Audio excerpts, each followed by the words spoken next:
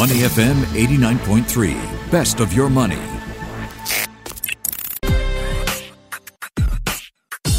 Money and Me on Your Money, only on Money FM 89.3.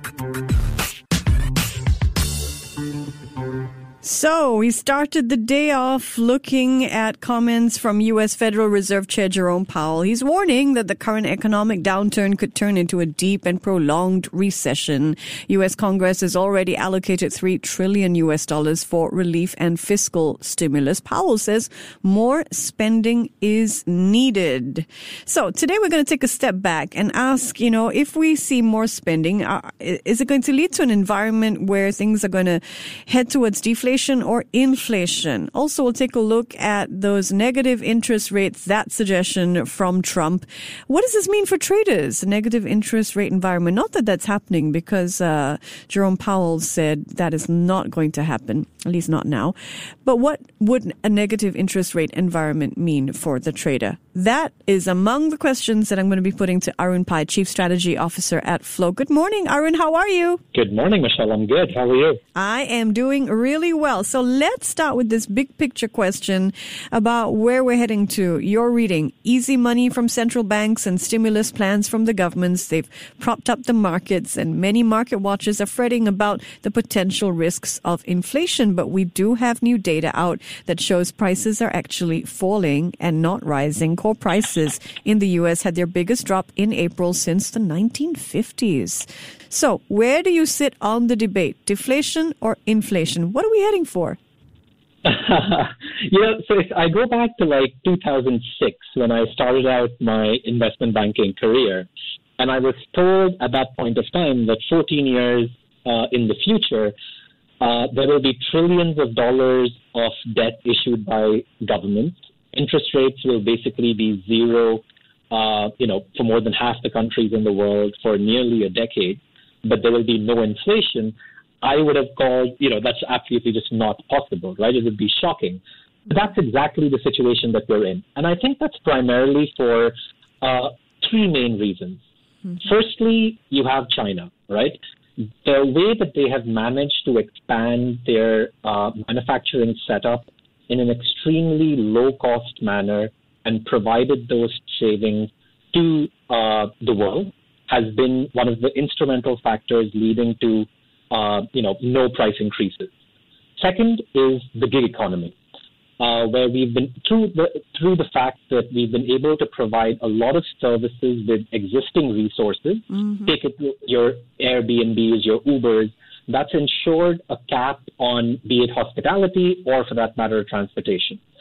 And the third big factor, I would say, is technology, which I would like to further segregate into two parts. One is true disruption, right? Stuff like, say, the way Amazon has managed its supply chain, the way Walmart has, using really smooth UX, UI apps to ensure not just the customer benefits, but keeping costs extremely low with really sophisticated back-end B2B ERP systems, etc.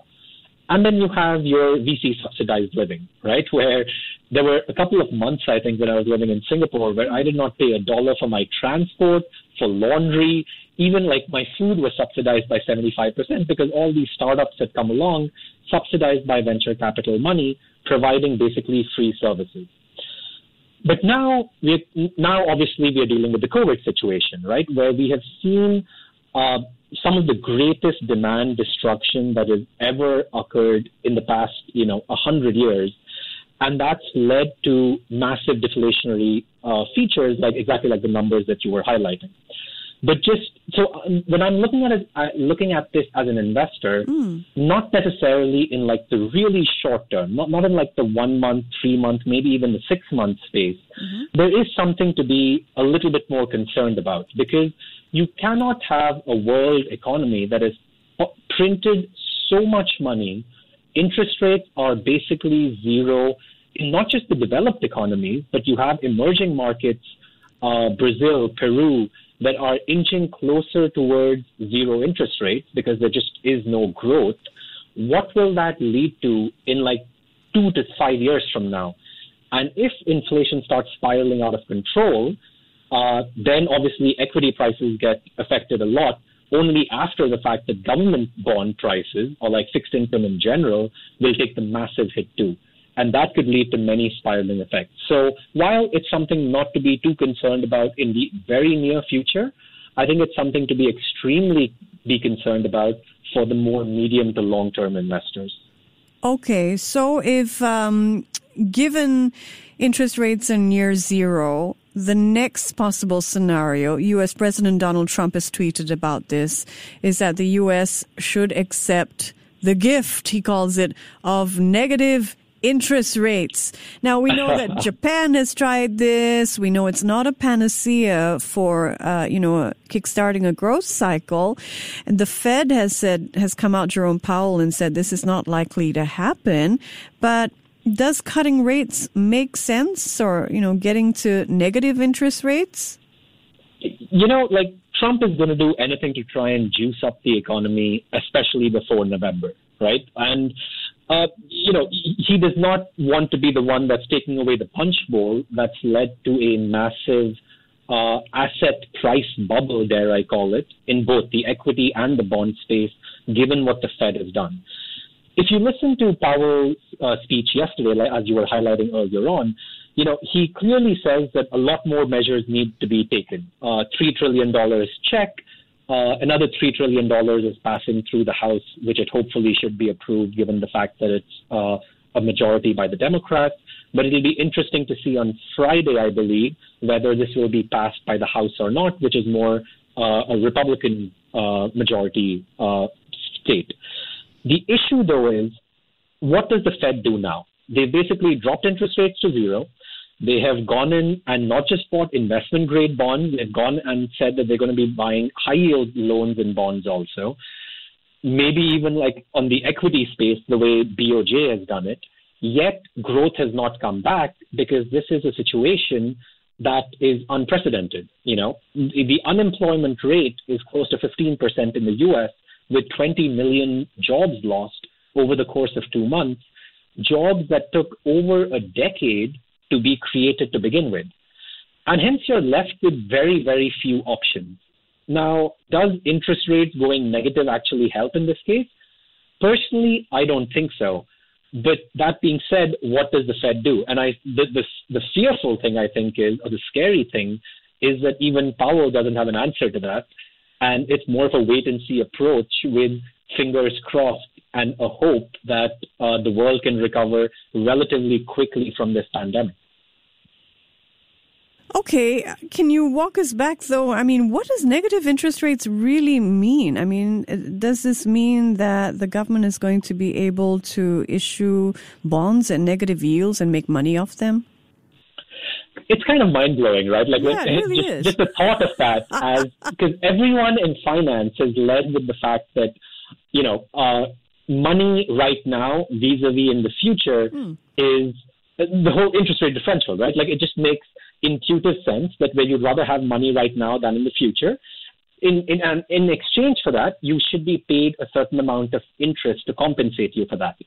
When you get into negative interest rates, and something that ECB, Europe has toyed with a lot, is basically trying to force a saver, which is, people who worked hard to earn a certain living, or banks that are willing to take those deposits and giving it to the central bank. If you give me this money, I will actually give you less money in the future, which basically will lead to either banks or savers sitting and printing cash and keeping that money underneath your bed. But that obviously has a whole host of other issues in terms of safety and whether, those notes will even exist in the future, all sorts of other safety angles to it. Or you would take that money and basically go out and spend it. And that's the purpose of trying to ensure trying to create a negative interest rate environment where people will just take that money and either spend it or they will loan it out. But whether that will actually work or not, it's a double-edged sword. Because if I think, the fact that people are going into negative interest rates will potentially make me a lot more fearful, and I, as a potentially conservative saver, will be willing to take the hit of a negative 50 basis points, which is minus 0.5% in a year, I would rather do that as compared to potentially lending out the money to pretty much anyone across the board and potentially having a loss of capital. So, the actual effects of negative interest rates have never been studied because it's never been happening in the world since time immemorial until the last about 10 years since the global financial crisis. Yeah, the Fed can do a lot, but it can't do everything. That's what I read someone say in response to this whole idea about negative interest rates. All right, let's talk about semiconductors. This is a follow-on from a show that I did yesterday where we looked at the rivalry between U.S. and China in this space. And it's an important space to keep a watch on because these semiconductors are driving the central nervous system of everything from Internet of Things to 5G to wireless to artificial intelligence. And, investors want to know, okay, should I look at Texas Instruments, Intel, Samsung, NVIDIA, or a semiconductor EDF? So in light of U.S. and China rivalries, they say the Cold War is getting colder. And since semiconductors are at the heart of this, what do you think investors should know about this space? So as you rightfully mentioned, right, it's a red-hot market. And if you looked at the results of Texas Instruments, ST Microelectronics, Intel, NXP, you name it, across the board in the U.S., and for that matter, closer to home, UMS, AEM, their stock prices have done phenomenally well, especially the ones at home. Like UMS is now trading at close to $1. AEM has nearly doubled from its lows of about $1.50 in terms of Singapore dollars. You've got companies like BYD, the electric car manufacturer that Warren Buffett has invested a chunk of money in. They're looking to spin off their semiconductor unit and IPO it to take advantage of this red-hot market. It makes a lot of sense, right? While in the short term, there are a couple of issues affecting that space. You have supply chains, just like, any other manufacturing outlet. Because of this COVID crisis, you have various supply chain issues. And of course, you have a rapid drop in car sales as well as phone sales. But to counter that effect, the terms that you were mentioning, like AI, 5G, the number of laptops that are being sold because of the fact that a lot of large employers are providing those laptops to employees to work from home. Like Google is finding it difficult to find enough laptops for their employees. Wow. And you obviously have gaming people, right? And I'll be one of those guilty as charged, where you're working from home, take a break for an hour or half an hour and get a quick game in, right? So you have a lot of tailwinds for the semiconductor space. And another one big advantage is these guys have very long R&D cycles. It's not like every month or every 2 weeks you need to come up with some kind of an update on your software. A lot of analysis and due diligence is done, and then they come out with a chip that hopefully is going to be the market standard for the next couple of years. So you've seen semiconductors take a lot of advantage to this by sitting and continuing to try and produce as much as they can during this COVID crisis, knowing fully well that there is going to be a massive demand as and when the economy starts opening up, as and when telcos start going a lot more into 5G, the AI space, more higher-end laptops, be it for working from home or gaming or you name it. So it makes a lot of sense. In terms of the other fact that you brought up about China versus the U.S., and, we talked about it in the past also, it's a very difficult thing to try and evaluate right now. Dare I say, the U.S. having a lot more of social capital dollars across the world, and by that what I mean is a lot more countries will be, I think, a lot more comfortable following U.S. global standards, purely because that's what's been happening for the past 40 or 60 years. It might make more sense to put a little bit more money on that side of the table, but you can't not be invested in China, right? It is going to be the growth story for the next, for our lifetimes. So it just makes sense to, balance your bets and invest on both horses. Speaking of China, KGI has issued a research note saying that they're bullish on CapitaLand Retail China Trust because they think that China's retail sector is recovering.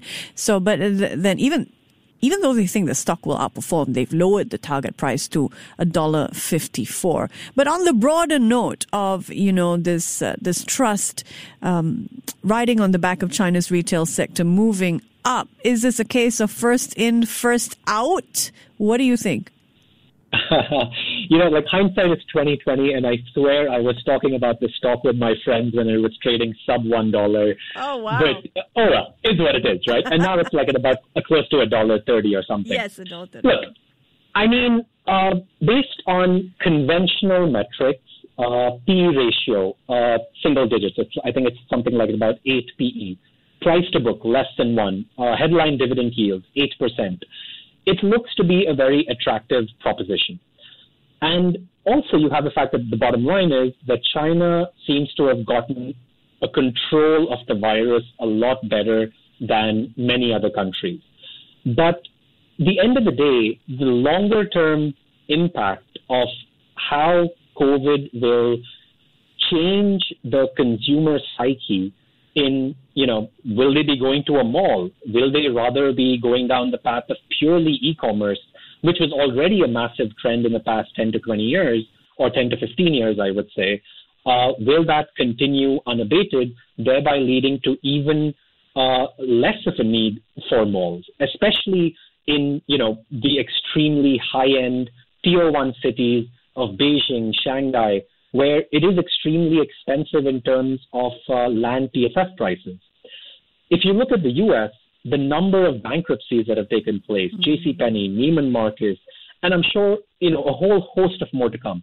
But rather than focusing on and Sears, but rather than focusing on the big names, the smaller ones, the smaller players who are a lot more vulnerable to their cash flow drying up over the past 2 to 3 months when their top line has basically gone to zero, will they be willing to foot the bill of having a retail space, not knowing that the customers will come to them, or would they rather, use so many e-commerce softwares out there? I mean, look at Shopify's stock price, right? It's ridiculous.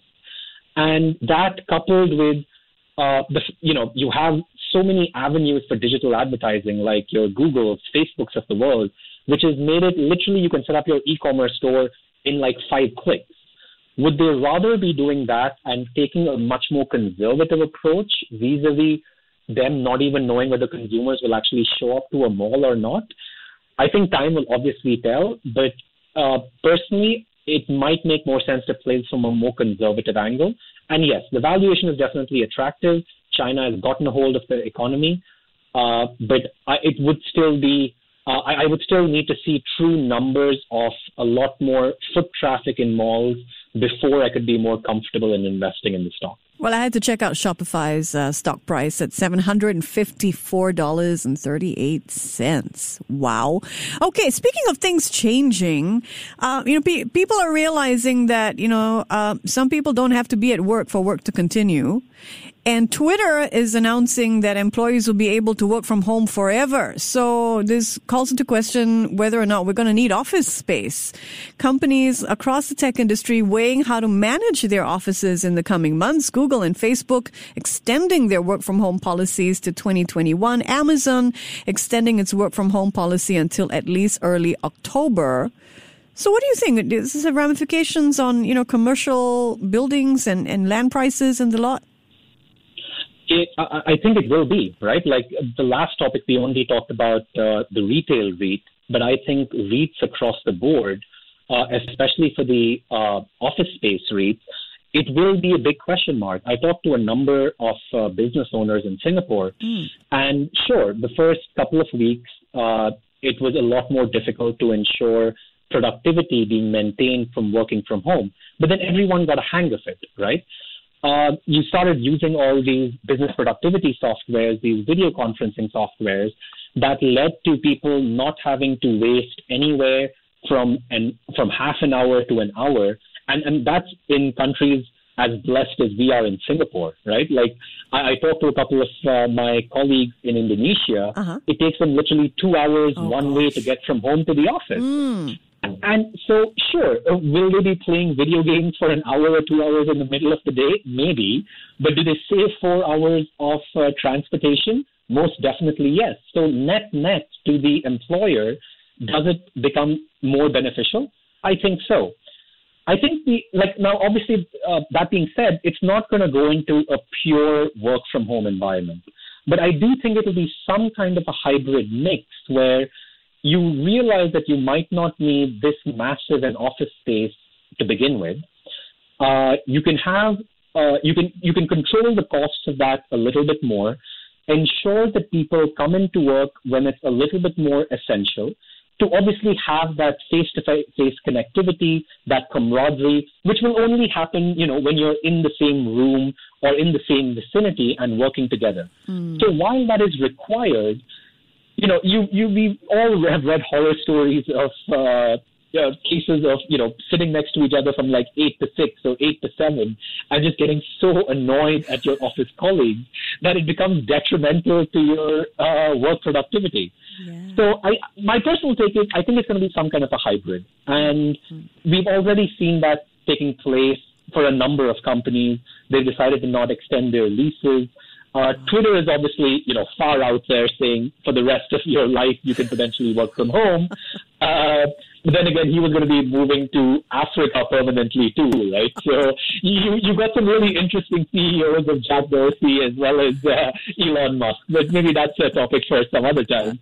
But, a lot of companies. It just makes sense. It just makes, at the end of the day, if it makes sense to a company in terms of their bottom line, I think they will institute it. Yeah. And this seems to be one of those cases. It's definitely accelerated a change. It's taken the clock watchers, the people who used to think you have to clock in and clock out. It's accelerated this whole change from lip service to actually realizing that it can work and it can work well. Okay, let's talk about what's on your stock to watch list, Arun. I'm taking a little bit more of a careful approach, which led me to missing out on a decent part of the rally, I would say. Not that I'm too perturbed about it, because I still fundamentally believe that at current valuations, and one of the indicators that Warren Buffett talks about a lot is GDP over the market cap of the entire index. In the U.S.'s case, S&P 500 and the U.S. GDP. And that's trading at multiples that we have never seen before, including the 1999 bubble, pre-global financial crisis bubble. So there are stuff that is extremely frothy, and that's obviously been led by, your 5 big tech giants. And sure, have they led to a lot of productivity increases? Have they managed to, beat capitalism at its game to a large extent? Yes. And they've got phenomenal growth numbers to prove it. But at the end of the day, valuation is valuation. And as a value investor, I personally find the markets extremely frothy right now. And from a risk-reward basis, given the fact that it's 15% unemployment in the U.S., potentially 20%, a complete cluelessness of what the actual after effects of this pandemic will be for massive sectors, hospitality, tourism, the automobile industry, the gig economy.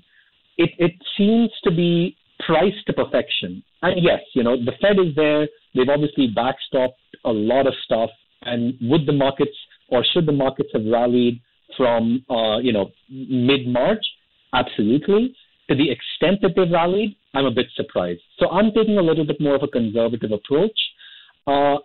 In a weird contrarian play, I still do like very select few banks in the U.S. and Singapore. I think Disney is one stock that is extremely interesting, priced at a decent valuation. Amazon, Google, don't take me wrong, I love the companies, but they just, again, priced to perfection.